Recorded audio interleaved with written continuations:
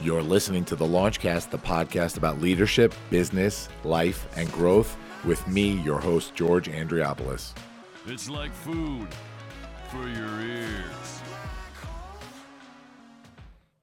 All right, what do we have here today? Oh, Podcorn. Yes, Podcorn. I'm talking to you out there, podcasters. I'm going to give you a little hand. You want sponsorships, right? Yeah, you do. Guess what? This guy right here wanted sponsorships too. And one of the first places I looked was Podcorn. I signed up for the service. I browsed sponsorship opportunities. I sent in a bunch of pitches. And guess what? Podcorn themselves decided to sponsor the Launchcast. And this is real. I am getting paid right now for this ad. Real cash money, not cryptocurrency, not Bitcoin, none of that garbage.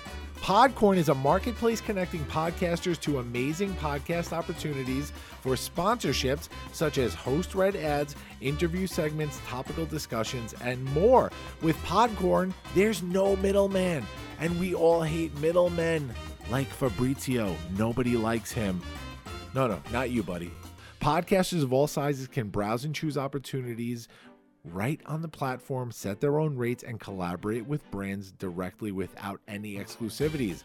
That's right, you never give up any rights to your podcast on Podcorn. Podcorn? Who said popcorn? Podcorn is here to support you at every step and ensure you're protected and compensated for the work that you do. Click the link in my show notes, guys, to sign up for Podcorn and start browsing sponsorship opportunities today. Fabrizio, what is this crazy music you put on? Please shut this off. The mambo on a commercial. What is wrong with you, man? At this time, I'm going to ask that you fasten your seatbelts. Launch sequence. Launch sequence activated. Launch sequence activated. 5, 4, 3, 2, 1. Woo!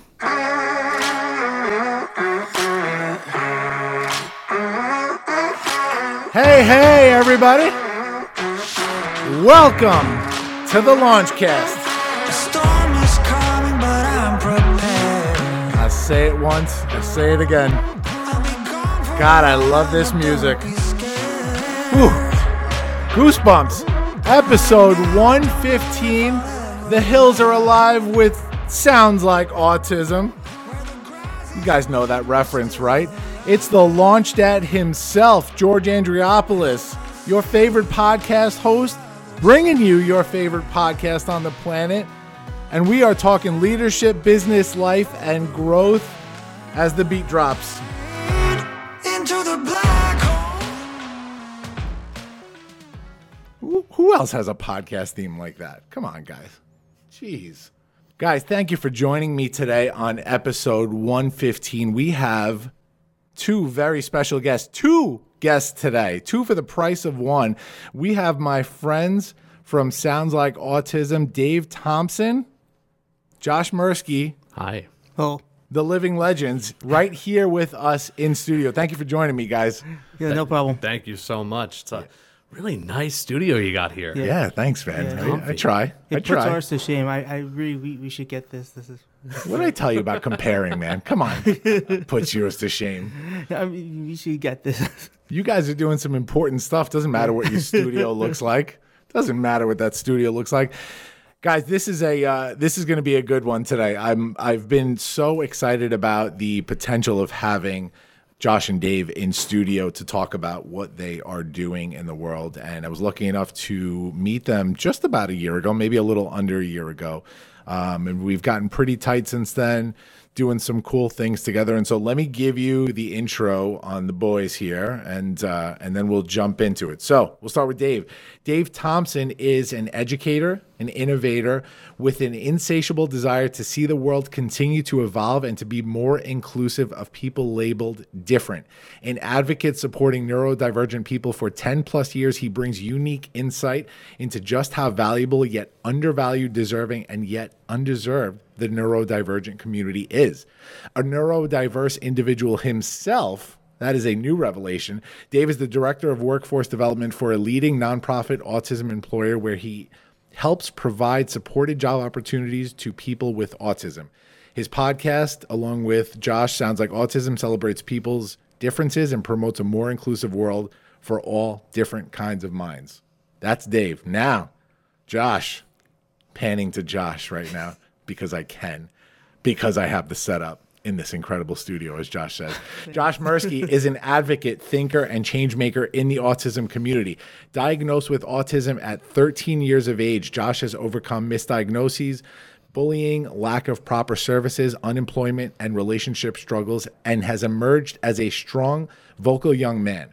Josh is a lead production assistant at Spectrum Designs Foundation, a self-taught artist, and has a passion for airplanes and world history. His overall goal is to spread awareness and understanding of autism and to lend a hand to those affected and their families at any chance he gets. Now, two more things I want to add. This guy right here to my right is also a speaker who dares, and that's coming up on March 24th. And I'm so excited to be front and center for that. It's a really special speaking event, actually from the executive producers of the former TEDx Lincoln Square. He's going to do a really great talk where he's going to talk about his neurodiversity a little bit, right? Yeah, I am. Yeah. It's I'm not quite daring yet, but we'll see. We'll see this March. Yeah, I think how you're daring I will be. I think you're daring by proxy at this point. Right? Yeah, I guess so. Yeah. And on top of that, these boys, they speak, right? They are public speakers, both of them. They're using this platform to create some change, to do some good.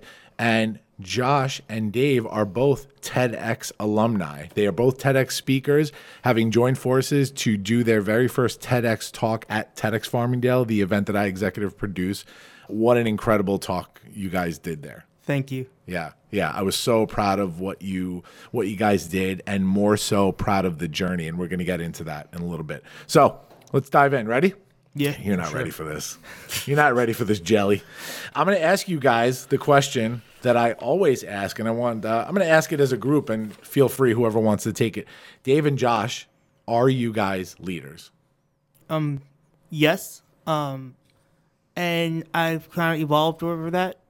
When I first thought of leadership, I originally thought like what most people do when they're like around my age, like, oh, leadership's kind of like a boss where, you tell people what to do, you're in charge. But I've come to realize that's not the case. In fact, a leader is someone who says, oh, what can I do to help others and bring them up to their like level of excellence, and people will then naturally come to you. And I've seen that numerous times be the case. And again, it's because you go about things, how can I help you? How can I help you be the best you can be? And it comes from there. So that's how I view myself as a leader, someone who tries to help others reach their potential. Yeah, I love that answer, man. And knowing you now for this past year, it's insane to me how much that answer has evolved from what it probably would have been a year ago. And I'm not saying that in a negative way, like you were here and now you're here. It's not about that, but we learn every day, right? That's what leadership is about. We have to sort of take our experiences, take these different things that we experience, we learn from others, really use them to grow as people, as leaders. Yeah, always be willing to learn. I mean, something is like, if you're the smartest person in the room, why are you in the room? Because then there's nothing for you to learn. So then you being there is pointless. You want to always have something to learn. Yeah, I love that, man. Dave, what about you, bud? I knew you were going to ask this because I do listen to the best podcast, as you so eloquently introduced yourself at the beginning. And it's been a really cool self-reflective kind of exercise for me. It's a hard question, and I think a lot of people are challenged by that question when you ask it. But I think with confidence at this point in my life, I can say absolutely, yeah, I'm a leader, whether it's a thought leader or quite literally, obviously I'm in a supervisory, managerial, directorial position professionally. And I don't think I would be at such a within such a cool space if I wasn't a leader. And being put on big stages and working alongside so many incredible people. I would say at this point I'm leading. Yeah, I love that. Tell me more about that. Tell me your definition of a leader. Well, depends what you're talking about. But I think that in my case, I'm curating and nurturing a team, whether it's a population or a group, whether it's nationally and internationally alongside Josh, that is like-minded, motivated, and supportive of each other, and approaches everything from a place of positivity and a constructive place. And I think that, that's how leadership works for me, is to kind of lead from within and to just show people how I think the world should look. And that it's really been picking up steam in the past couple of years, and I've been focusing on it and honing in on it, and it's working, whatever it is. So it is working. I could absolutely attest to that it's working. I love that you guys have explored these different platforms that can help to disseminate your message of inclusion and all the other important things you guys talk about.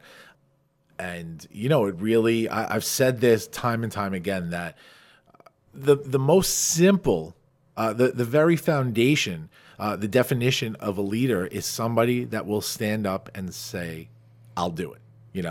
I'll help, I'll do it, I'll lead, I'll show them. And that's really what you guys are doing here, in essence. We've had a lot of the leaders on the show that talk about the team. We have a lot of leaders talk about the importance of the message. Josh, talk to me about that. Talk to me about, in terms of leadership, how important is it that you guys in your positions right now are the ones that stand up and say, I'll do it? Well, very, because basically what we do is we go by like our morals and stuff, and that's what we lead by. So if you lead by what you know is correct from your heart and your morals, and other people follow, you're just promoting the right thing, being done the right thing, and naturally the right thing gets like the right rewards and stuff coming. So, and also you're kind of like helping like people realize, okay, no, this is correct. Maybe this was not really like the best choice, and you get to help them out with that journey. So I want to dive a little bit more into your story first, Josh, Okay. because it's so interesting to see where you are now and hear about where you have come from. So you've talked about this in your TEDx talk, and you've talked about this on your show, Sounds Like Autism, which we'll get into. But tell me about life before your diagnosis. You were diagnosed at 13 years old with autism. Tell me about the life of Josh Mirsky before. Ooh, that's a great show title, right? The Life of Josh Mirsky. Isn't that a great? Sure, let's do it. Disney Plus. Are you listening? I can't say Bob Iger anymore. He's not the CEO. New Bob. Yeah, new Bob. So tell me about the life of Josh Mirsky, TM, before your diagnosis. TM. Well, pretty much I was always like the guy who was like bullied and like picked on and all that. So it was kind of like I knew something was kind of different. I didn't really know what, because up until like I was right before I got diagnosed, I didn't even know what autism was. So it was just typical being bullied, ostracized, outcast, all that. So that's pretty much all I knew. Like when I went to school, camps, that's literally all I knew. So I didn't know it got better. That's all I knew. So that was my normal. After diagnosis, it's not like it got magically better. Because then it was like the school didn't want to give me the services. I was still blamed for stuff. People were like, "Oh, you don't have autism," and just a bunch of things like that. So it didn't really start getting better until like my later years, like entering like my adulthood, and really finding myself. That's when things started really getting better. But until then, it didn't really change. Except, people were like, oh, okay, well, that's why he's doing that. But, yeah, realistically, people really didn't. That's also one of the main reasons why I find the work ethic so important, because I know as someone with autism, like, the realities of, like, when you're going through things that some people, they'll know and they won't care. Some people will try to, like, take that and, like, view it as a weakness and, like, but use it against you. But that's why the community is building up is so important, because when you know you're not the only one, it gives you like an inner strength, saying, okay, I'm not the only one. And then you see like so far, like followers wise, we have like over 5,300. So you see like, wow, there's like that many people. Like, okay, I'm definitely not the only one. And then, you start talking to people, and people talk, and it makes things much easier, and you'll find ways to get help. So that's really important, but really, like, my childhood was a big reason why I wanted to team up with Dave and start this. Yeah, so all of that is so phenomenal. And I think you're really speaking to the fact of what you've learned now and looking back. Talk to me more specifically. Talk to me about Josh's family during that time and how you felt specifically before you were diagnosed on a personal level with, the struggles that you were going through. Well, mostly the struggles were usually with the kids, the teachers who would they wouldn't understand why I don't understand something, which is quote unquote easy for everyone else, but they wouldn't understand. They wouldn't. So, and I would try to explain stuff, and it wouldn't make sense to them. So, my mom would always have to go to school and fight the school board and all that, just to try to get me a services. And most of the time, they wouldn't give it to her. So I always saw my mom coming out of the school crying. So that was I had my mom at the school way more than normal, neurotypical individuals. So that was that. But I mean, really, pretty much up until my beginning of adulthood, my social life, everything was really bad. So all this again is why I think Dave and I really formed SLA. The original backbone of that is because we know this is a reality for lots of people, and for unfortunately a lot of people it still goes on even in their adulthood. So if we could give them an outlet for them, it's so important, because that outlet is just a spark of something which could light a fire of change, and that's extremely important. And sure. I know lots of times I reach out to individual followers every now and then, and I'll talk to them. They're some people are oh, I'm just so happy. Thank you. Just you talking to me helps, blah, blah, blah. So we are doing good, and I'm happy because I know where they are, because I was there a majority of my life. And just because I look right now oh, he's successful, he looks at this, it's no, I understand, because most of my life I was like that. Yeah. So that's I will never forget that, and it's always important to help those who are still there. So after your diagnosis, what was your outlook on life before you knew about all this SLA stuff? You were diagnosed at 13. Now you sort of understand why things are the way they are, right? What was your outlook on life? But immediately once I was? Yes, right after your diagnosis. Well, so the only things I knew about autism were it's communication disorder, but also that was it. So I thought basically I was gonna be a mute. I thought that and then because remember I'm 13, so I'm giving you the raw, honest truth here. Mm-hmm. I thought that intellectually I was gonna just start going down, down, down, because I again didn't know anything about it. So it was a lot because there's a lot when you first get diagnosed with something. There's a lot which you kind of take in okay, this is why this is kind of reality now. Now you kind of want to learn about why you've done certain things. So it's a lot to take in. So I began that journey, and really looking back, honestly, again, up until kind of recently, I kind of just figured it out. Because doing also through SLA, I talked to lots of people, and they tell me things about themselves, but mentally I'm oh, that makes lots of sense. That's exactly what I did. So it's constantly a learning thing, but I think I just kind of recently, within the founding of SLA, figured out a lot about myself that I had no idea was there. Yeah, and that really speaks to a lot, right, in terms of the problems of inclusion, right? Because now you were a newly diagnosed autistic individual, and you had some predetermined stereotypes about this. You had certain stigmas that you associated with autism before you fully accepted that you were a member of that community. Yeah. And that gave you a really negative outlook on life, right? Yes. So it's so, to me, it's amazing how you went through the self-discovery mission throughout all these years, which wasn't really a mission. It was just you living your life.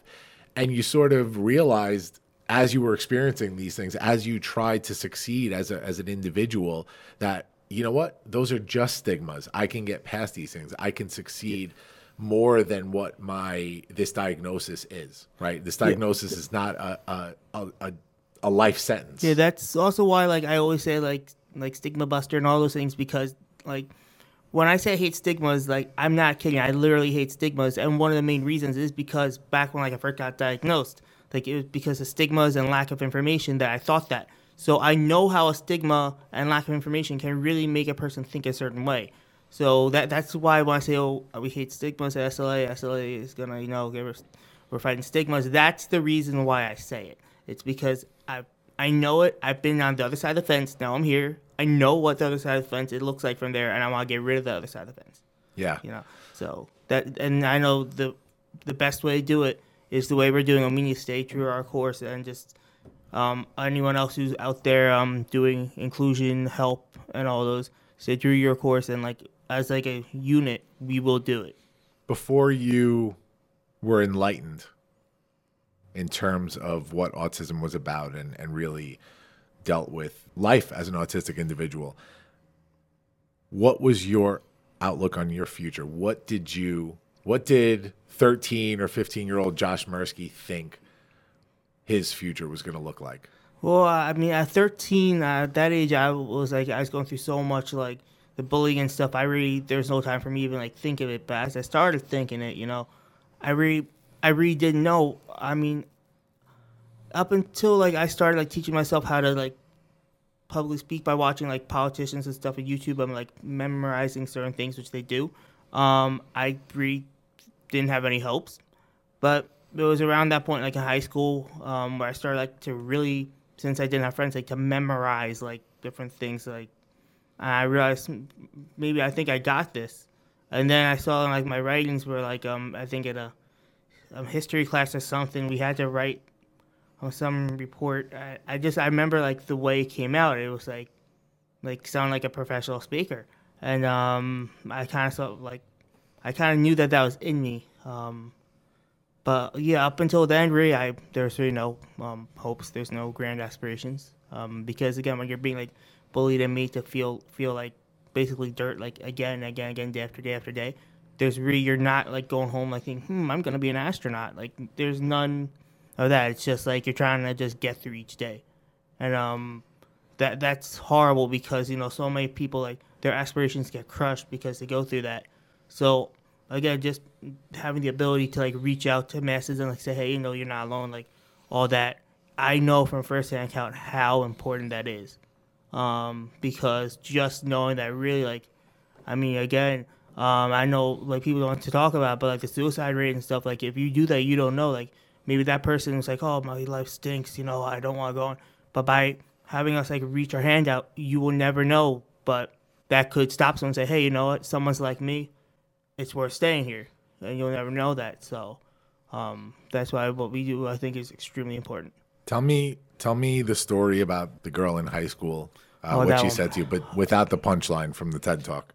Yeah, so, all right, so pretty much I was in, I believe it was earth science, and I was sitting, I think, the first row or something, and I think I got a good grade, so I was like happy and had my paper on the desk, and this girl walks on from me, and she says something along the lines like, Josh, one day I'm gonna be a famous movie star, and you're gonna be like some homeless guy living in a box.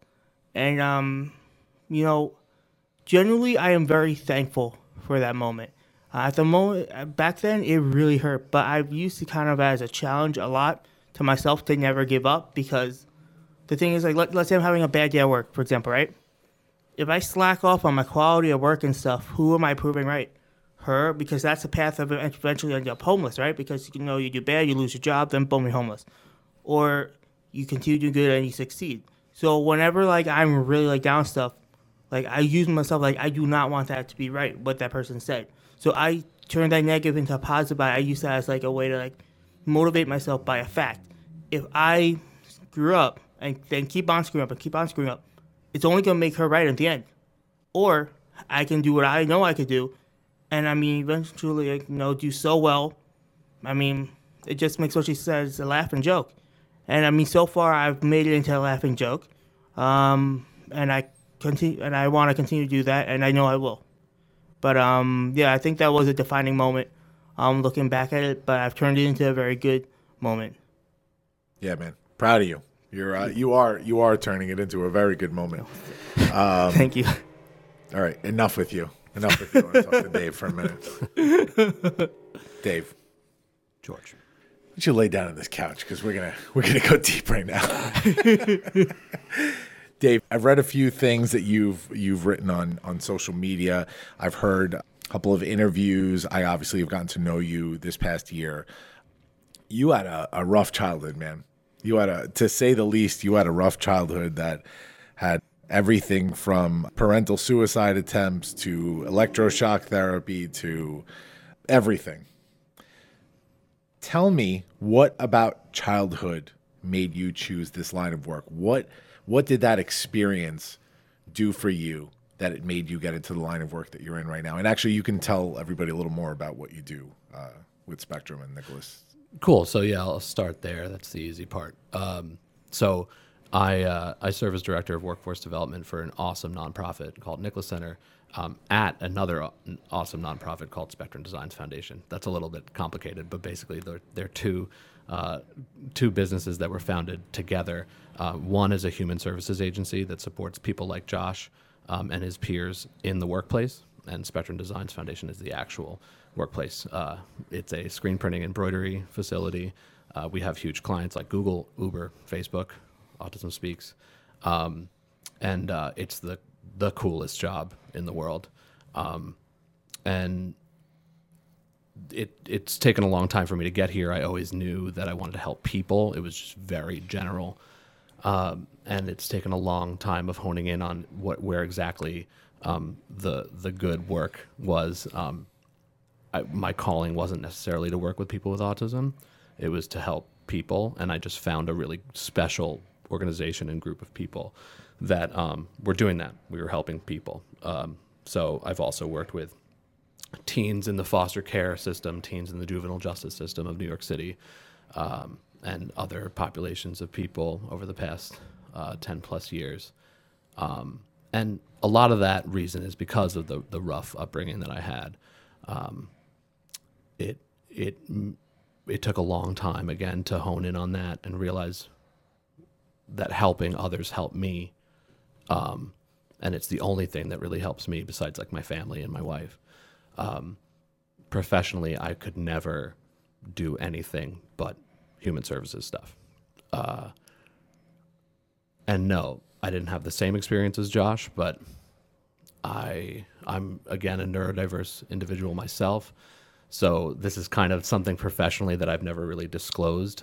And because of Speakers Who Dare, I told Cordone on his show a couple of months ago, and I can say it again, that at Speakers Who Dare, my talk is about the fact that I've never really disclosed this stuff professionally because of the stigma surrounding people that carry the label of different, which is ridiculous because I'm working 60 hours a week on creating a better world for people labeled different.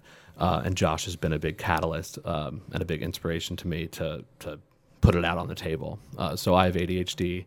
I was an early adopter, one of the, back in the early 90s when that was, a really new thing. So it's a pretty serious case.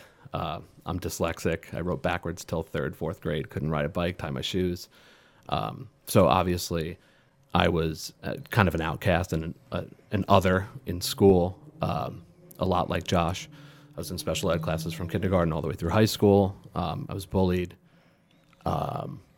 and did horrible in school until I found my calling of, human rights and social services, human services in college. And then I graduated on the dean's list, once I found something that I loved doing and I was highly motivated to do it.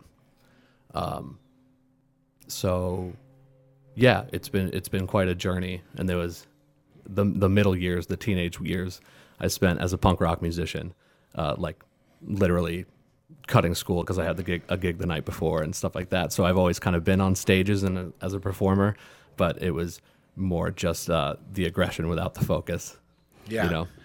You mentioned punk rock. I wanted to get into that. So, it's funny.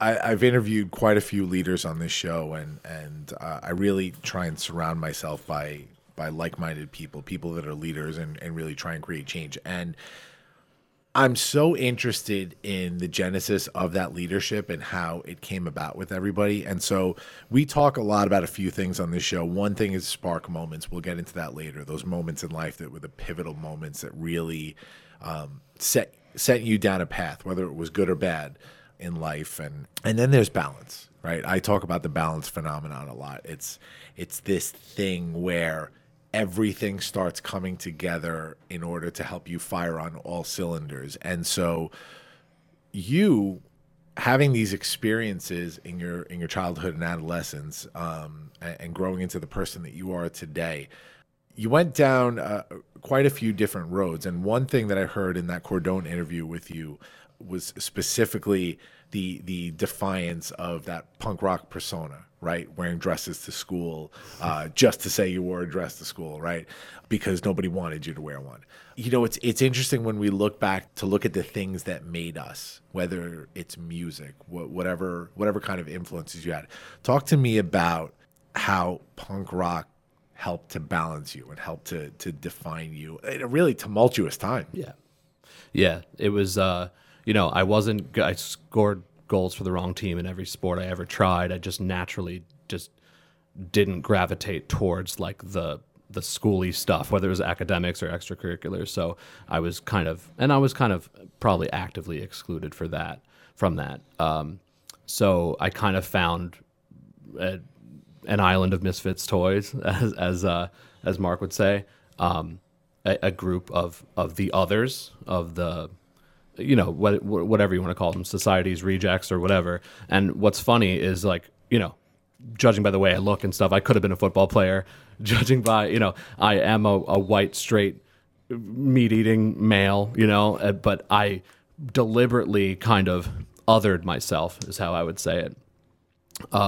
Because I didn't identify with those people, not with the things they were up to. Like, I wish I was good at sports. I wish I did good at school. And I wish I got along with everybody.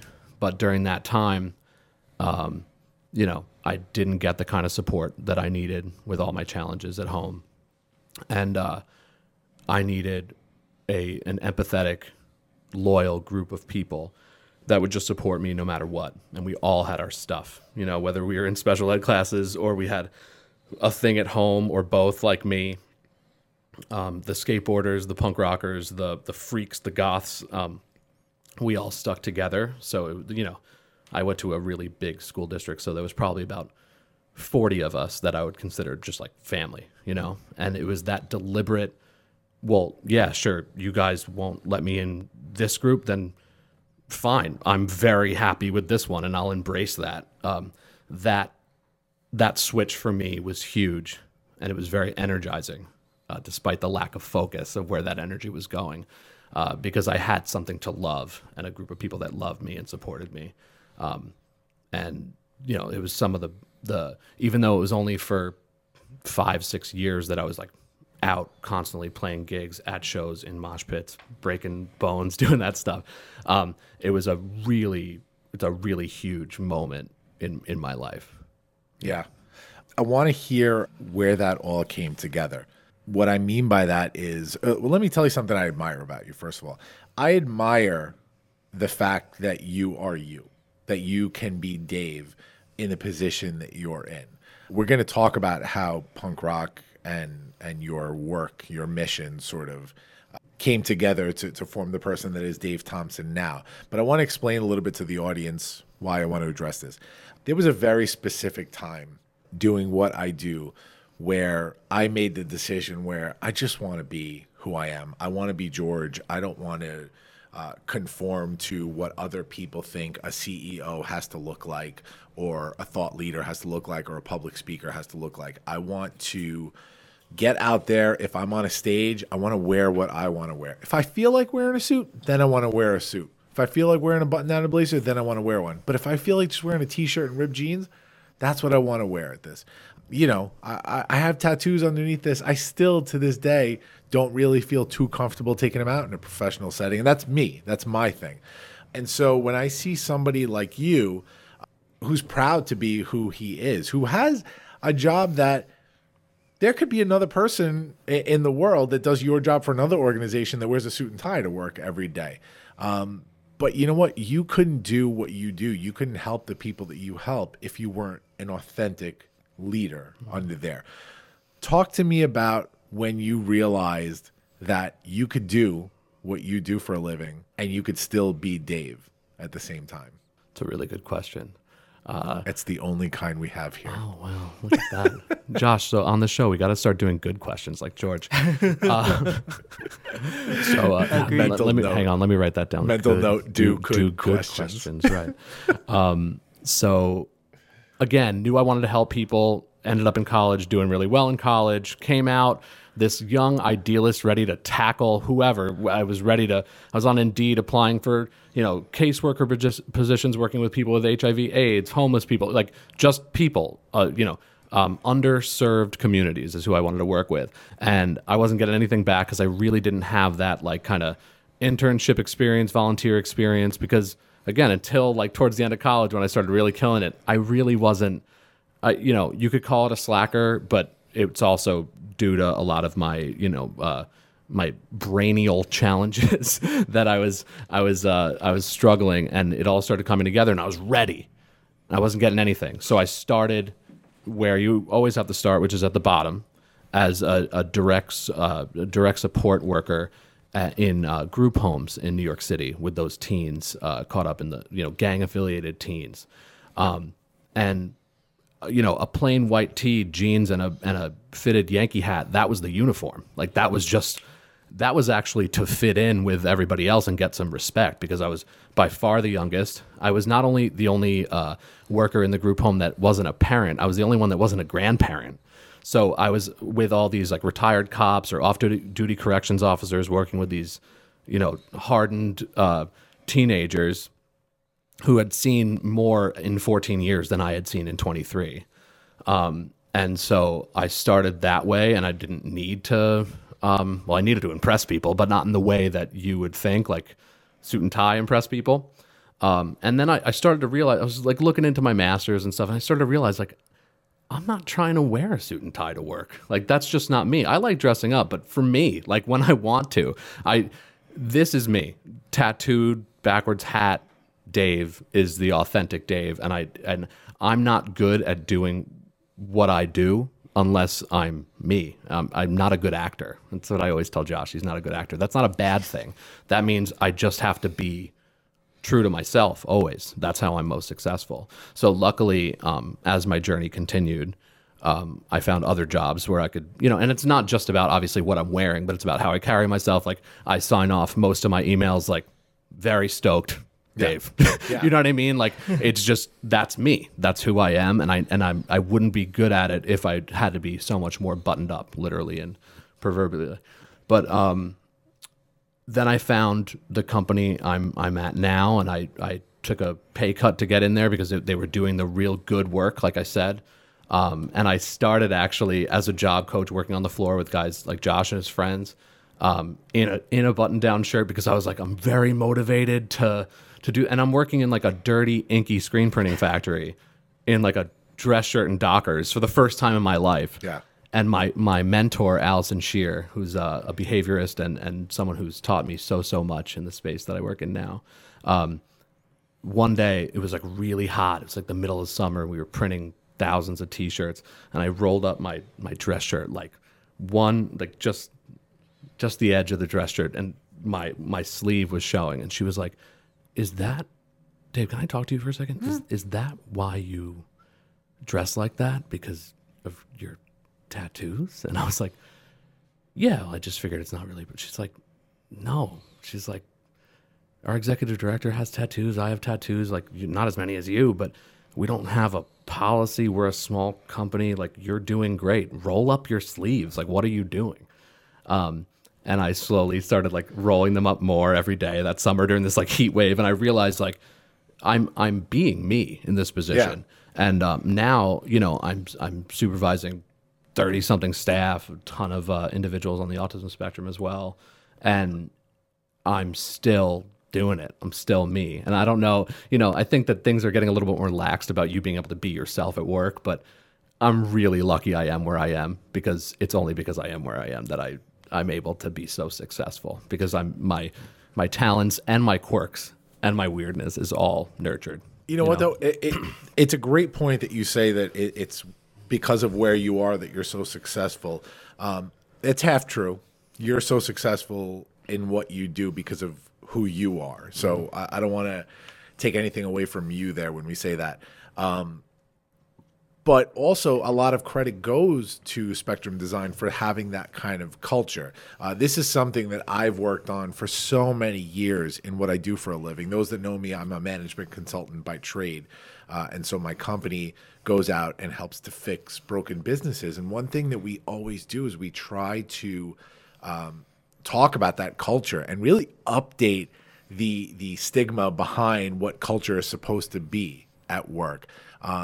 Who cares? Like, right? What does it matter if somebody But comes? why? Right. Like, yeah, you have a tattoo policy, or why? like, Right. or like, yeah, there's nothing in your manual about backwards hats. Should there be? Right. Why? Right. You know, like what makes it so uncomfortable for you that I'm just being me in my It's so space? strange. Yeah. It's so strange. Why? And you know, look, I get it when you're in sales or front facing where you're seeing clients constantly. Like that, I can understand, because you never know what they're thinking. And look, business is business, right? Like we're not in business just to have a great life. We also have to make a living. And so sometimes other people's narrow-minded views are going to have an effect on that. I'm fascinated by this personally. I applied for a one last TEDx and then I retire from the game. But I applied for this TEDx where I actually pitched a talk called "You Wouldn't Hire Me If I Were Overweight and Tattooed: The Unconscious Self-Bias Paradox." And it's really all about that. And it really goes deep and talks actually about how our own self-conscious issues are what really lead us to these biases. But that's a whole other episode. I just want to say one other thing. I mean, so much.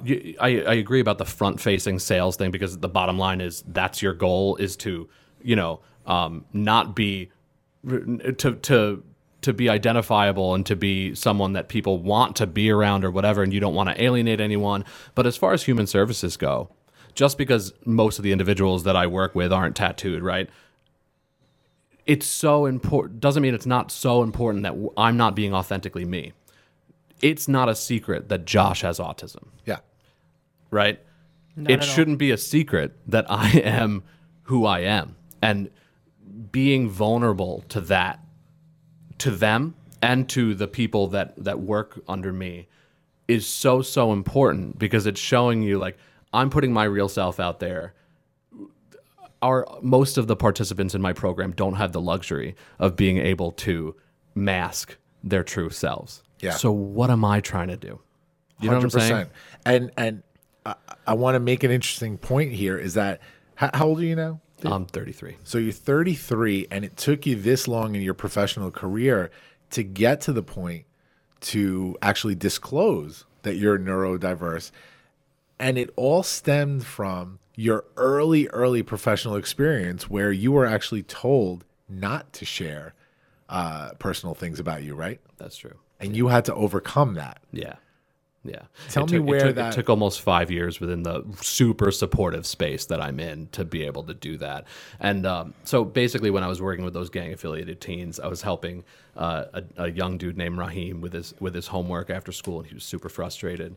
And he was cursing at me, and he was like, I ain't doing this. I hate math, and I ain't doing this. And I just leaned in, and I was like, listen, man, the truth is, I think this stuff stinks too. I'm really bad at it. But it's my job to help you through it, and it's your job to get it done. And between you and me, I have ADHD as well. I have a lot of challenges that are just like yours. But we're going to get through it, and then we'll go play basketball. Great. We did it. And then later, my supervisor asked to speak to me, and she said, don't ever let me hear you say anything like that mess you just said up in here again. they will use, not me, but other people, the kids, the staff, will use that against you. Don't tell them your weaknesses or something along those lines. And that really stuck with me. And I think that there is a lot of truth to it. It's not just this one supervisor that said that to me that was wrong. There's a lot of truth to that. The fact that, people aren't honest about their true selves because other people aren't honest about their true selves. And if we all just put our true selves on the table like Josh does, if we all did it, I know that that's a revolutionary concept, but if we all did it, there'd be no judgment, there'd be no secrets, there'd be empathy and understanding among your fellow man. It would be, how cool would that be? You know what I mean? And I started to realize this at this conference. It really came to a head at a conference in Florida in October where it was an autism employment-focused conference, but when people got on stage, about 25% of the speakers had autism, but then others were like, listen, my name's John Smith. I don't have autism, but I do have ADHD and PTSD. People were like, okay, cool. Or someone said, I don't have autism, but I just want to let you guys know I am a recovering alcoholic. I was like, okay, kind of out of left field, but okay. And it made this incredible feeling of unity and diversity, which is cool because if you're all putting yourself out, your true selves out there, you realize you have much more in common than you have different, Yeah. And so I was with my executive director, and in the car on the way back to the hotel, I was like, I got to tell you something. I have ADHD and dyslexia, and I don't know why I never told you, but I just want to let you know. And she was like, "Oh, really? All right, cool." And it was just this awesome moment for me of like, whew. Yeah. It's amazing how heavy that stuff can weigh on you day to day. And even if it's not in the front of your mind, it affects you. Yeah. And it's very liberating to be able to talk about. Yeah, sure. Unity and diversity. Wow. Also another great TV show name. There you go. Premiering right after The Life of Josh Mirsky. I'm actually going to get the Instagram account right now. Unity and Diversity follows the life of Unity Smith and Diversity Jones. We got to TM that. So, speaking of all this, and speaking of printing, I got my SLA T-shirt on. My Sounds Like Autism T-shirt. Best T-shirt ever. Best T-shirt ever. And this guy shows up in a blazer and a button-down, like go. I'm supposed to be. But I'm fighting the norms. I'm fighting the power. Nobody's going to tell me how to dress on my goddamn show. Yeah, stop trying to fit in, Josh. This is my show. You should be wearing a Disney shirt right now. I heavily encourage you to always wear an SLA shirt. And for those watching, I highly encourage you to buy SLA shirts too. Buy SLA shirts. Cheap plug by Josh. Why do we even have to wear shirts? We're actually going to do the second half of this show topless, all three of us. That'll bring unity. Tune in for that. It also brings 0 followers. Yeah. There you go. All right, what's next here? Oh, Launchpad 516. Fabrizio, put that good stuff on for this one. Yeah. Yeah, I like this. Launchpad 516. What can I say about this company? My life's work. I founded this company in 2013, and man, what a journey it has been since then. I took everything that I've learned in business, in life, the mistakes, the successes, and I built this company with one mission in mind, and that was to go out there and fix businesses. And damn it, we have done it. Management consulting, what does that mean? You need help with growth strategy. Your company is failing. Your company needs help growing. Your company is doing good, but just needs that little extra push. That's us. We come in, we analyze, we work with your people, and we help you figure out how to get to the next level. I promise you that. Now, what else? Marketing? Sure. Media Convergence, the marketing agency within Launchpad 516. We have Fortune 500 clients, and we do it all. Web design and web development, social media marketing, email marketing, SEO, pay-per-click, video and graphic production, all of it. Public relations? Yeah. We are a creative marketing agency, and we get your brand out there, plain and simple. Welcome to creativity is our slogan, and we mean it. Now, what else? Coaching? Sure. We've been coaching for years. You just didn't know it. We've been coaching CEOs, COOs, C-level executives under our consults for years. But now, with the leadership experience, we're taking it to the streets and we are coaching one-on-one with individuals like you. You need help with personal growth. You need help with career growth. You need help finding your leadership and changing the world. That's that. The leadership experience will do that for you. And all of this, it's under the umbrella of Launchpad 516. So visit us at launchpad516.com, Launchpad and the numbers 516.com. Check out the link in our show notes. Let's change the world together, guys. Fabrizio, great choice on the music, buddy. So I want to get into the story of how Dave and Josh met and how this whole deal, this SLA deal, wearing the proud shirt right now, came about. So Josh, talk to me about it. We talked before about your outlook on life after your diagnosis and what you thought was going to happen.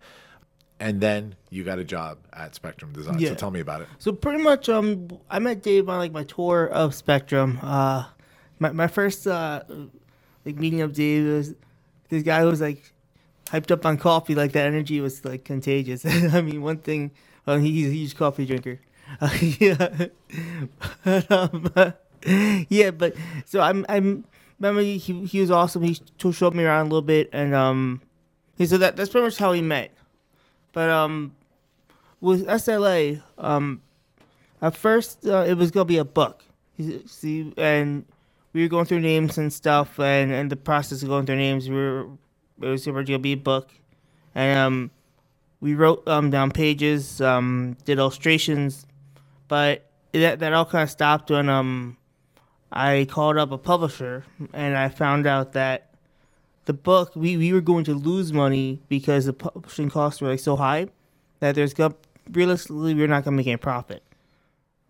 So then around that time, Dave and I were kind of also bouncing around ideas for like the book or podcast, what we were going to call them. And Dave brought up the name, what about sounds like Autism? And I was a little cautious. I was like, no, I'm a little worried because what if it like offends someone? You don't, because boom, then we'll have a huge thing. But eventually, that name, it stuck in my head. Like, sounds like Autism. It's like, it was just really good. So I went back. I was like, no, that sounds like Autism. That name, that's good. So that's how we came up with the name. Dave thought it up. I was cautious, but then it was really good. So we went back to it. So yeah, and with it becoming a podcast, Dave told me how he said earlier was once a punk rocker, and he had a like old microphone and stuff laying around. And I think it was in their garage or something. He said. So he said, "No, let's try to do a podcast." And I'm like, "Okay." So then one day, Dave comes up the stairs and is like, "So Josh, we're doing the podcast, right?" And I'm like, "Yeah," but in actuality, like I totally forgot that day. But I was like, yeah, sure. And we ended up recording, and it went from there. And we started building a following, and it went way better than we expected. And then it's just like, yeah, we're definitely not going to go back to the book idea because we saw this is where it was. We hit, and the following was there. The enthusiasm with us was there. I mean, the passion was there. Everything was there. So that's pretty much how it started. What I'd like to know specifically, well, first thing is talk to me about the book. What was the idea for the book? Well, Josh is actually, it's so funny. He has certain things that he tends to talk about and kind of not show off about, but, talk about what he's good at or whatever. He never talks about the fact that he's an incredible visual artist. And the book was supposed to be, he just made a self-portrait. The catalyst was he made a self-portrait out of magic marker that was just sick. Literally Crayola magic marker.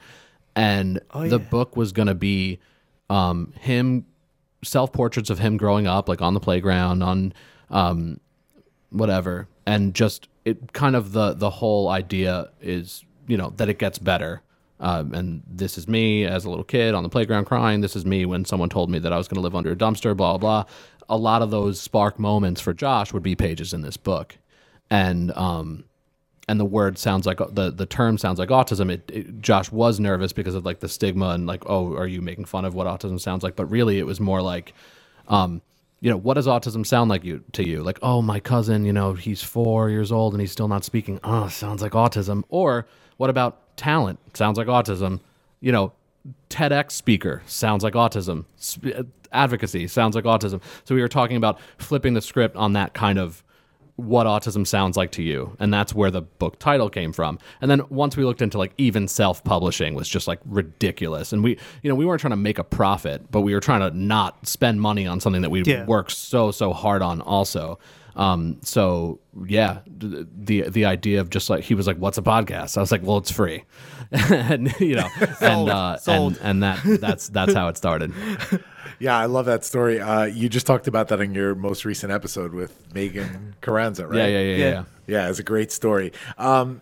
Josh, tell me about so you guys decided to do this as a podcast, right? But I think when you do something like this, there's always that benevolent agenda. There's that greater mission here. What were your thoughts on what the goal of SLA was going to be off the bat? Well, the goal was going to be the same goal as if it was a book. It was like this. The founding goal was to help all the little Josh and Joshettes out there. And yeah, Joshettes, like, I mean, oh my God! Please don't ever use that again. Yeah, but I picture like an Alvin and the Chipmunks kind of thing. Honestly, that's what I was just thinking. Yeah, It's like the Joshettes, Josh like and the Joshettes. I like That's that. like a '50s band. Go ahead. It's a doo-wop band. Oh, jeez. I can see that in my head now. But the first nervous episodes, he was literally just appealing to all the younger people that were once in my position. Listen. And then he started getting mostly moms reaching out of kids that weren't able to really self-advocate yet. And now it's even more like, adults that are just in a different position than him, or right?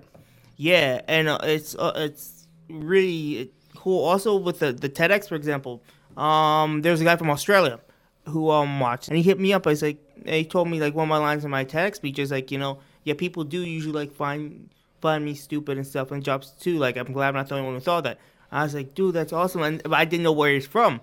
And I was like, oh, so like, where are you from? I was like, oh, I'm right by Sydney, mate. And I was like, are you serious? Oh, you're not bad, Australia? Josh.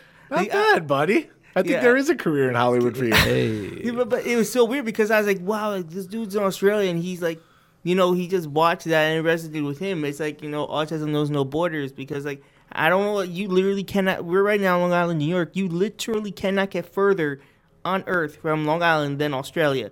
So the fact that it resonated all the way over there, like, I mean, that's incredible. So, I mean, the mission's always been like to help the others and people who are going through like the hard times and like what to do if you think you're falling back in, like just everything, just so you have a place and you're not the only one. Yeah, and it's great. It really is great. I love that, and I love how far-reaching SLA's gotten. We'll get into that in a minute. But before that, can you do the Australian one more time? All right, mate. How about British now? Okay, I need to channel my inner Patrick Bardsley. I hope he's not pissed I just did that. Well, all right, mate. It's the same one. It's the same one, Josh. It's the same one. You know what? We're gonna stop there. I don't know. We're gonna stop there before they rename your podcast. Sounds like racism.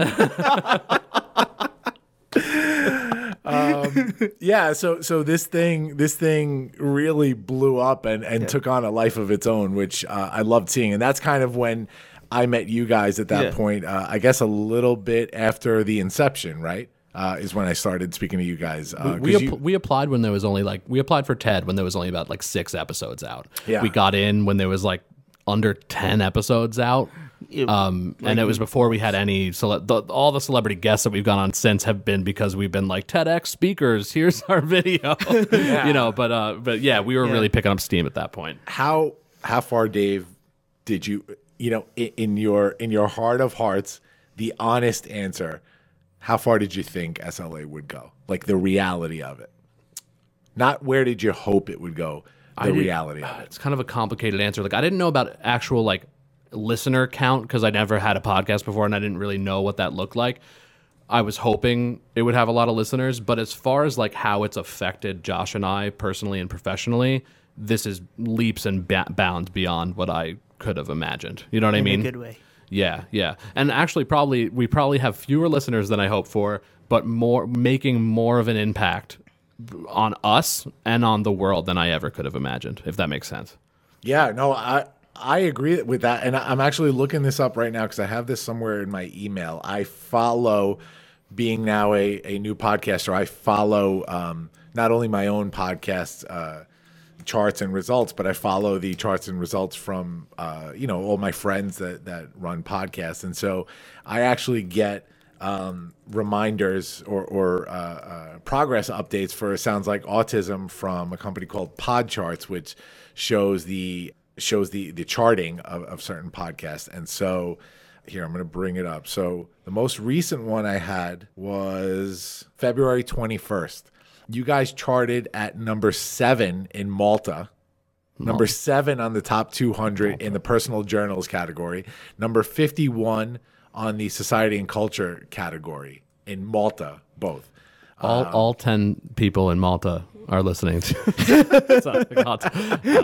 Yeah, so I guess it's not that hard to track in Malta. It sounds impressive. That's what you've counts. hit number 6 and 47 in Malta. But you actually, we're huge in Malta. You're huge in Malta. As soon as I figure out where Malta is, we're gonna go out to Malta. We're gonna the fans are gonna be greeting us at the airport with signs. But I do know off the top of my head, I think you guys had hit like 150 in personal journals in the United States. Yeah, that's great, man. Like that's an impact, and nothing shows the impact more than the change that you're making out there and the caliber of guests that you're bringing on. You guys have had, we both know Bobby Rubio, the writer and director of Disney Pixar's Float, which I landed him as a guest because he was a guest on your show first. So props to you guys for that. Tell me about some of the other big names. We had Mary Rolick, the executive producer of Netflix's Atypical, which is right? a huge Netflix original. Whether you're not, you have anything to do with the autism community, it's a great show about a family who in the son in the family is affected by autism. They just got renewed for their 4th season, and fingers crossed we asked to be on it, or at least have a mention of Sounds Like Autism on it. Like maybe he'll pick up his phone and it'll be on the our friend Eileen Carmody, who has one of the biggest autism mom blogs, Autism with a Side of Fries. She was on it. Yeah, like the mom on the show in the first season is looking at her laptop screen and like an email pops up, but before she's looking at it, she's looking at our friend Eileen's blog. So it's just like a little shout to the real movers and shakers in the autism advocacy field. So we like literally on the show asked her for the same kind of treatment. I'm literally going to be analyzing every episode of season 4 for any SLA reference. Yeah. Like if it happens, you realize you're going to get like a call like, dude, we're on Netflix. You know what we should do? We should try and get Rappaport. We should do... Yeah. So I've had this idea before. I talked to Cordone about this. Awesome. I've talked to Cordone about this with the Golden Mike. We should do a crossover episode. We should do a joint SLA and Launchcast, and maybe we'll bring Cordone in for a Golden Mike episode. For sure. Let's try and get Rappaport on here. He's so Rappaport is a nut. He's an amazing actor. Amazing actor. I've been watching him since the beginning of his career, but he's also funny. He's funny as a nut job. He's one of my favorite guests on the Stern Show. Everybody here knows that I'm Howard Stern is my communications hero, but he's one of my favorite guests on there. I was just listening to him this morning, having a whole thing with the Whack Pack on there. So we should definitely try and get him on for sure. Yeah, for sure. You had some more. Tell me some more. Haley Moss has become a really good friend, but she was making headlines on everything. Good Morning America and CNN and everywhere for her work. In advocacy. She's the first she's a self advocate. She's on the autism spectrum, and she just became a lawyer in Florida. She's a brilliant mind and a great advocate, and she's become a good friend. But we got her on like episode 4 or something when she was brand new, just so viral, and that was huge for us. And then we had the director and the producer of Pixar's Loop, which is another autism related Pixar short that just came out on the Disney Plus platform, which is killer. And also, I might just say, like, at a personal level, like, me as, like, probably the world's biggest Disney fan, to have, like, those guests on was so awesome. Oh, we're getting into that. Yeah. Don't you worry. So cool. We're getting into that. Yeah, so I want to piggyback on this for a minute with the success of SLA and what you guys have been able to really do in terms of the outreach of Sounds Like Autism and how far and wide now. Because I have no doubt that this will really steamroll into a super successful podcast, and you guys are going to do a lot of good with it. Tell me very succinctly, I'd like to hear this from each of you. We'll start with Josh. What is the message? What is the message that SLA is trying to get out there? Josh, give me like the 2-sentence message. Like, it's pretty much, we hear you and you're not alone, and, like, don't feel that anything's impossible, because it's not. I mean, so, like, just simply look at me. I'm like a smoothie of, like, disabilities, as you will, and I'm still here. So the fact that I'm still here and I'm dealing with all that and, like, other things is, like, the only reason that it's something's impossible to you is because you simply have convinced yourself and fooled yourself in that matter that it is impossible. That's the only thing, is that you've successfully fooled yourself that it's impossible. So we're here to prove to you that it's not impossible. Dave? The message of Sounds Like Autism is, we're on a mission, and join us in this mission to create a more inclusive world for people who carry the label of different. And it's kind of transcended just autism specifically and gone a little bit more into other people who are labeled different, whether they're developmentally disabled or they have some other sort of neurodiversity like me. And also just that not only should people be included for, the people that are different should be included, but they should be celebrated, because, what makes you different is what makes you special, and what makes you special is what makes you great. You know what I mean? Like, so we should encourage that. Absolutely. Yeah, for sure. And thank you both for keeping those answers to 2 sentences, which you paid no attention to, either of you. Well, what is a sentence, really? I mean, when it comes to... I mean, with my grammar skills, now the Launchcast becomes a philosophy podcast. If you end every sentence in because... It's a run-on sentence. that's the trick. Comma, because... Yeah. I love what you guys are doing, and I want to get into how we met. But real quick, I'll give a shout to SLA. So Sounds Like Autism, you guys can find it everywhere podcasts are available, right? Yeah. Mm-hmm. Listen to it, subscribe, share. Go to soundslikeautism.com. You can find the podcast there, but also you can find the merchandise there. Like, hold on, let me zoom in on George here. Oh, yeah. Move my mic. What a shirt. Don't you just love that shirt? Isn't that beautiful? I always wanted to show everybody my brain, and now there you go. See, now you can. With headphones. Yeah. Now you can. And buy them, because you know what? Dave has a kid. That's right. Dave's got to live. Josh might have kids. He's dating. Who knows if there's kids out there that he doesn't know about? We hope not. But hey, one day you might get that phone call after he does the 23andMe test and says, Daddy, any cash? And then you go, hold on, let me go into my t-shirt fund. And yes, son. That's right. I have some cash for you. We hope that doesn't happen. But I pray to God. Pray to God. so you guys grew SLA, and the message that you tried to get out there became bigger than just a podcast. And you had the thought that SLA needs to be more than just a podcast. It needs to be a movement. And so you made the decision to get out there and apply for a TEDx, which is a huge jump. Now, I do know that Josh has done all kinds of corporate speaking stuff, right? Spectrum sends you out. Yeah, I've done things, for example, Northwell Health Hospital.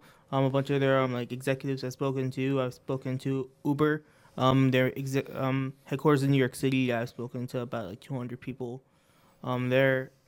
And so, but honestly, none of that was TEDx, like the whole. It was all off the cuff stuff too. Yeah, right? that was all off the cuff. I'm naturally off the cuff. Right now, I'm off the cuff. I'm thinking on my feet. But watch out, guys! It's off the cuff. But with TEDx, the whole thing is you need to memorize everything. So that's a whole new thing. Yeah. The corporate speaking stuff alone. And by the way, these guys are available for rent. for your corporate events. Visit them at soundslikeautism.com for more information and how to contact them. Northwell, you mentioned before, for those that are outside of New York State, Northwell is the largest employer in New York State. It's a hospital system that's a really, really incredible system for the listeners that are not in New York, because we have listeners everywhere too, not just Malta. Yeah, but what are your Malta numbers like? Australia, let's be honest. we have an Africa listener. I believe somebody on Mars listens to us as well. And so you guys applied for TEDx Farmingdale, of course, the event that I executive produce. And I saw your application, and it caught my eye immediately. It was probably the first application that once I saw the video and was able to qualify you guys and know, like, okay, they can speak English and they're coherent people that can actually get a message out. You were probably the first decision that I, in my head, made where I was like, yeah, thumbs up. You were probably the first decision in my head that I was like, yeah, no, this works. And it's for a number of reasons. One, it was an important topic surrounding fixing the world. You were a duo, which was different, which was really cool to me. And you checked a different box, because a little known secret is that when a TEDx organizer curates an event, they don't want 500 self-help talks. They want to break it up. They want some environmental talks, a talk surrounding inclusiveness and autism. So it was different. It was unique. And so I knew early on that we were going to choose you. And we went through the process. Of course, we chose you. And where I really started getting endeared to you guys was when I called Dave directly to tell him, because I did this thing where I had a video. I called everybody on a Zoom call to surprise them and get their reaction. And I created a reaction video. So Dave actually told Josh and videotaped him. And I'll never forget that reaction. I'm pretty sure he dropped everything he was holding on the floor. And he was like, yes. Yeah. While he was working on some dangerous machine press. And it was great. And you guys were so fantastic throughout this event, because you listened, you took my mentorship, of which I was really careful about it, right? I was trying to be very thoughtful, but I knew what you guys could pull off. Mm-hmm. And you listened, and down to your preparedness, number one, was so impressive. It led to the point where you were able to actually throw out your original talk and write a brand new one, and still submit it earlier than most people got their drafts in. And that second talk was the one. Needed no changes. It was incredible. You guys worked hard. You worked your asses off. You came here for all the rehearsals. You were part of the community, and you got on stage, and you really changed the world. I'm telling you, man, you guys had such a big effect, and I was proud to have you on my stage. I'm proud to call you guys friends. I'm proud to help mentor you guys whenever you need, and be here for you guys. And when you stand up as a leader and you do something that's as brave as that, where you can stand up and say, I'll do it. I'll talk about neurodiversity up on a stage, as scary as it is, and as much work as we have to put in, I'll do it. That leads to situations that will help further that satisfaction. It will help make your life better. It'll help make other people's lives better. You've been introduced now to a community. You've been introduced to my community of like-minded people. You've had other opportunities because of that, and it's all good stuff. So thank you, first of all, for standing up and doing that. The Big Talk Academy, our newest sponsor. Guys, you have a story to tell. You want to make an impact, and damn it, you are ready for more. I know all about this journey. You see yourself on that big stage, so what are you waiting for? I know you're ready to take that big stage, and you are probably freaking out about how to do it, but relax. The Launch Dad's about to tell you how to do it. And if I'm the Launch Dad, then this lady right here that I'm going to talk about has got to be the Big Talk Mama, because she has helped to bring to life more talks on big stages that you could possibly imagine. Award-winning director, speaker coach, and producer Trisha Brook, she founded the Big Talk Academy, and she founded it for you. This is a 12-week virtual certification program, and she's going to teach you how to identify your big idea, craft your big talk, and learn to pitch like a boss. She and the other members are going to support you along the way, and I know all about this community, guys. It's incredible. and they're going to help you realize your dream of becoming a sought-after speaker. In Trisha's community, you might be on the big stage by yourself, but you are never alone. Group calls twice a month. You can ask Trisha anything and get the support that you need to take things to the next level. Guys, the Big Talk Academy, it's waiting for you, and so are your big stages. Let's do it. So this led to a really cool year where you guys have been doing a bunch of stuff. You've had a bunch of incredible guests like we talked about on the podcast, and you're still growing, right? You guys are pushing for more speaking gigs, right? I know you guys are doing something later on this year, right? Yeah, we're going to Cali in September, right, Josh? Yeah, that's so cool. That's sick. Oh it's so cool for personal reasons for Josh too, because Josh's special interest, and everyone with autism has a special interest or obsession, but Josh is just plains, and he's never been to the West Coast. Yeah, so that's going to be so cool for Josh. We're going to Chico, California, to a big autism conference, right, Josh? Yeah. Yeah. But still, honestly, the biggest thing I'm excited about is, like, I've never been on, like, a long-haul flight or cross country, so that's what I'm excited about. I mean, to tell you the truth, I mean, yeah, the speaking's cool, but still. Sky's the limit, Josh. Sky's the limit. Mirsky. Yes, as we call him. Mirsky. Oh, I know all about it. Stop it. Yeah. Guys, talk to me about balance. I talked a little bit about this before, and I'm going to ask you a very specific question. And I know we want to be mindful of time here, but Dave first. I found true balance in my life when all of this came together, the personal life, the professional life, the benevolent mission, and a partner in life that got me and that supported me and allowed me to support her. Talk to me about what that's meant in your life with your wife, Priscilla. Yeah. I wouldn't be anywhere near where I am today without Priscilla just nurturing this energy in me. And I'm a workhorse, but it's very particular work. I was saying before that with the kind of challenges in my brain that I have, some trauma that's really affected the way I think, and my ADHD, dyslexia, etc. My coffee addiction, as Josh so eloquently pointed out. I'm good at stuff, but it's very particular stuff. Yeah. So you're like Liam Neeson in Taken. Yeah. And I will find my daughter. But she really, I hate to say like I'm an adult child or something, but like she really takes such good care of me and my family, and she's just such an incredible partner.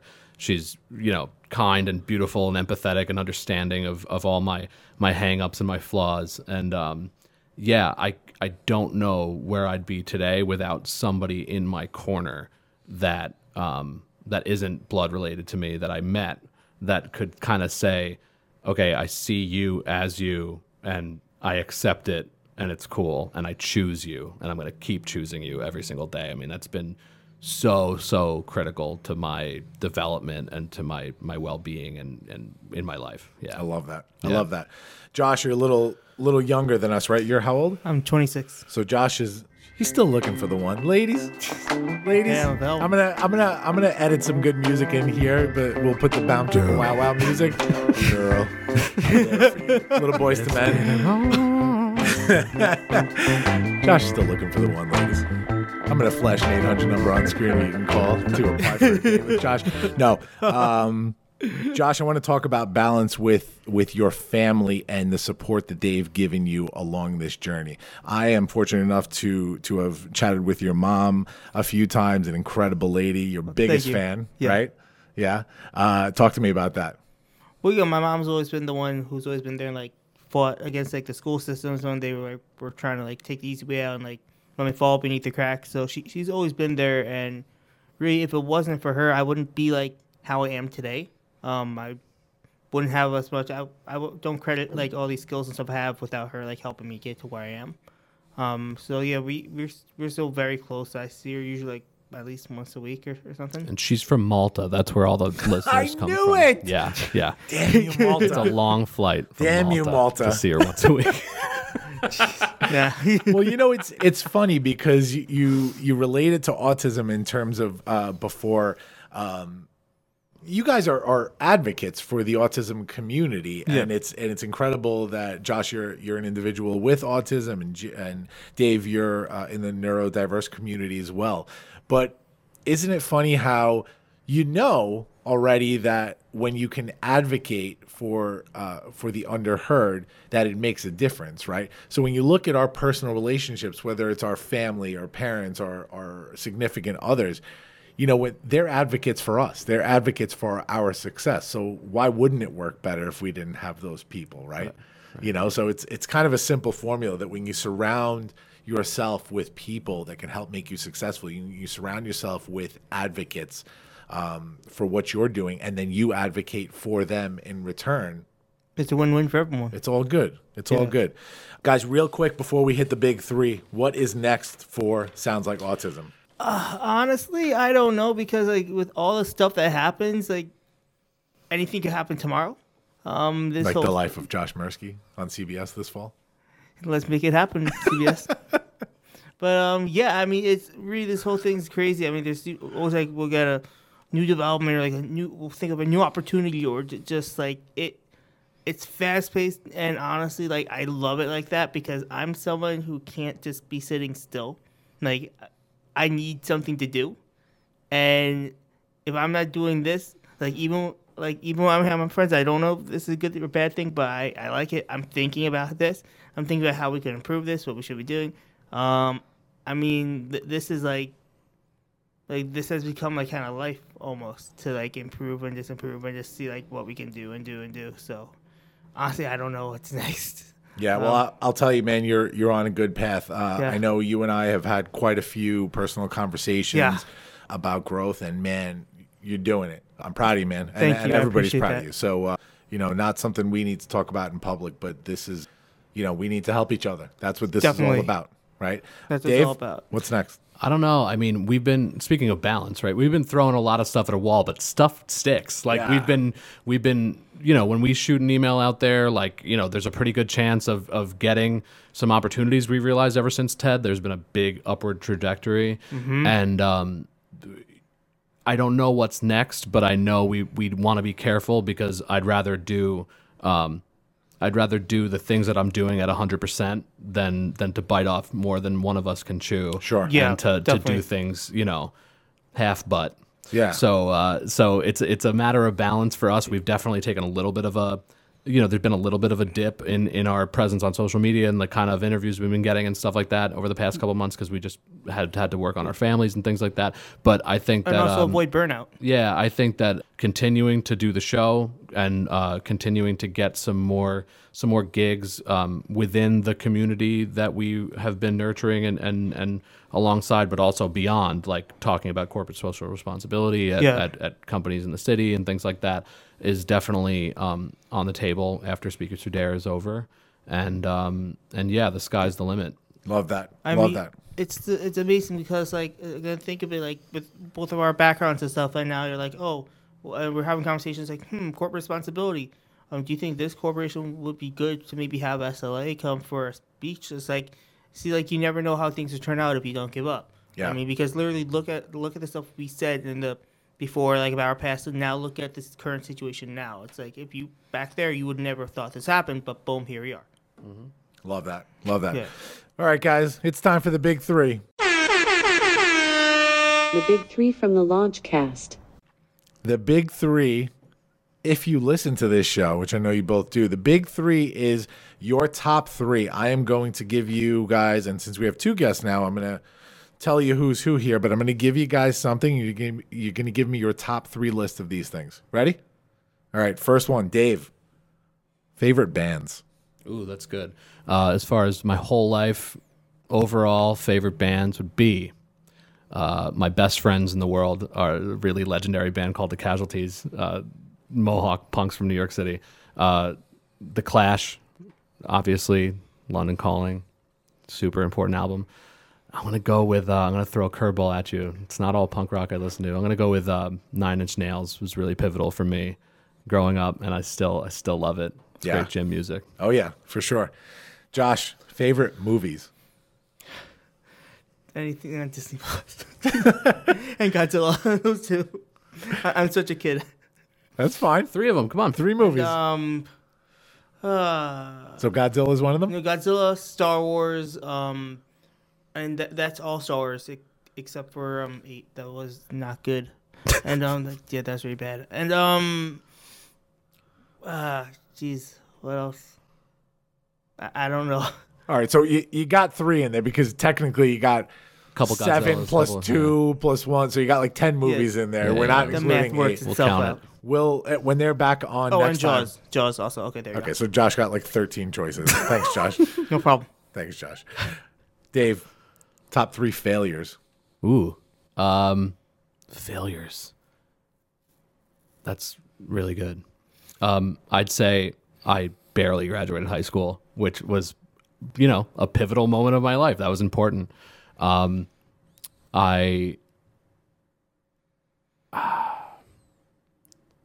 Let's see. I bit off more than I can chew a couple months ago, and I kind of had a little bit of a freak out. And if it wasn't for that, my marriage and my family life wouldn't be as where it is. My professional life wouldn't be where it is. So that was really important. And I didn't get a job. I was in between human services jobs, and I was burnt out from all of it.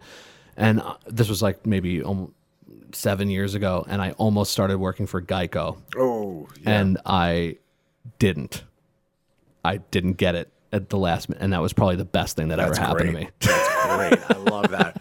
Josh, rock bottom moments. Man. I mean, all those have to do when I was like mainly a kid and stuff with the social, but the social stuff. But professionally, I don't know. All of them are in the kitchens, like yeah, definitely just like the work in the kitchens, because I mean, I think I stayed there longer than I should because they were just abusive, bad, toxic environments, and I should have gotten out earlier. But That's fine. We'll take that. Yeah, I don't 3 really think- kitchens. 3 kitchens. No. Actually, there are more than 3. moments. Yeah. There's Right. more than 3 Well, kitchens. actually. it's limited to 3. Yeah. So yeah. Yeah. Dave, favorite SLA moments. Getting the TED and that moment of like talking to you and then feeling so bad Josh wasn't there, and running downstairs to Josh with my iPhone and telling him not to curse. I'm going to film me saying something to him. Yeah. That hug, like that moment was really, really huge for us. Stepping off of the stage at TED and realizing that we crushed it and it was actually fun. Like that moment was one of the most energizing and like just like blood flowing. Like that was just such an incredible feeling to walk off on stage and for Cordone and some others to be there and just be like, you crushed it and it's over. Like that was huge. And I would say, lastly, probably it was a pivotal moment to get Mary Rolick, like we said earlier, from Atypical on the show, because I'm a huge fan of the show, and it just made us realize that like when we put ourselves out there and we speak, that people are listening and they're actually like, yeah, we should include voices of people that are on the spectrum in the dialogue. And yeah, they were just so accommodating and willing and eager to speak to us and do a video and all that stuff. That was just, it was pivotal for me because it made us realize the potential of what we were doing. Yeah. I love that. Josh, last one. Ready? Yep. This one is spark moments. I will reiterate, give me 3. You have no more free passes to give me 12 answers. Okay. 3 succinct. 3 spark moments in your life. Like the biggest one on my life was easily preparing for TEDx, which I never thought I would have said, preparing for it. But honestly, it's because I learned I'm way more capable of before, because I was never really good at memorizing things, just reading it, memorizing. But I worked so hard. I turned down so many times to hang out. Like I lost like 40 pounds because of that. Like so. You're welcome. Yes, thank you. But like I've learned so much about myself that I am like, I know it's strong, but I learned that it's like beyond what I thought. So that was honestly the biggest spark moment in my life. Love that. Nothing can compare to that. That's one. Oh, I love that. That was a big one, so we could just take one if you want. That was really the biggest one in my life. Anything else does not come close to that. So. All right, guys. Real quick before we go, it's time for the spark moment of the week. All right. Guys, today's spark moment comes from a quote that I had read a while back when Dave and Josh were working on their TEDx talk for TEDx Farmingdale. Great quote. Dave had mentioned Dr. Temple Grandin a few times, and so I looked Dr. Grandin up, and I saw this quote, which goes like this: "It is never too late to expand the mind of a person on the autism spectrum." And I think that today's episode really, really speaks to this when you look at the success that Josh has had. And even Dave is a neurodiverse person, somebody that suffers from ADD and dyslexia. Josh, though, specifically, when he talked about his outlook on his life after his autism diagnosis at 13 years old, it was really bleak. And it really, like I mentioned before, it really shined a light on the type of stigma associated with autism. And so look what this guy has accomplished, right? It's crazy to see that once he allowed himself the permission to expand his mind and to do things that he never thought he could do, this guy's killing it. This guy's killing it. And so this is a quick one, guys. Great quote. Again, it is never too late to expand the mind of a person on the autism spectrum. Acceptance, inclusion will help that. Accepting that neurodiverse individuals have something to offer this world. When you look at the stigmas where people think somebody like that might be a burden, it's insane to me. It's insane to me because everybody has something to offer. And so if we expand these stigmas, if we expand our minds to be more inclusive, then we can help to expand the minds of people on the autism spectrum. And I think that's a good spark moment for today. We did it, kids. We did it. I want to thank Dave and Josh for being here today. SoundsLikeAutism.com. Check them out. They are doing incredible stuff. You can check out their podcast. You can check out their merchandise. And you can book them for your speaking event. Oh, yeah. Because that's what they do. I also had an idea. I have a thought. I'm going to talk to you guys another day about this, but I want to make it my mission to get SLA a speaking gig with Disney. Holy, wait, can I say it on this? We could do that. Okay. Let's do that. Holy crap. Yeah, you could do that. Oh, my God. My goodness, the C word. Yeah, that sounds good. Crap? Let's what the fuck? It's a crap. This ain't our show, man. Holy shit. Are you serious? Guys, thank you so much for being here. Incredible interview. I had a great time with you guys. And thank you for your mentorship and your guidance and all the opportunities that you've given us. It means the world to us, and your forever. friendship does too. I'm not going anywhere. Yeah, beyond thanks. I mean, never ever. Not going anywhere. Guys. This dude's awesome. Seriously, this dude's awesome. Thank you, buddy.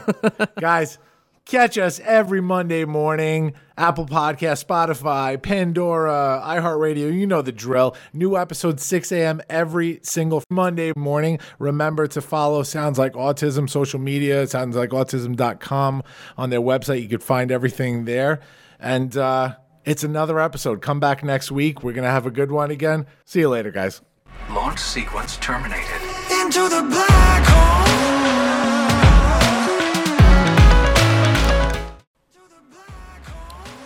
Thanks for listening to the Launchcast today. Please make sure to subscribe to this feed wherever podcasts are available. Follow me, George Andriopoulos, at Launchpad CEO on Facebook, Twitter, or Instagram. And make sure to visit our website, guys, thelaunchcast.com. Looking forward to the next episode. See you soon, guys.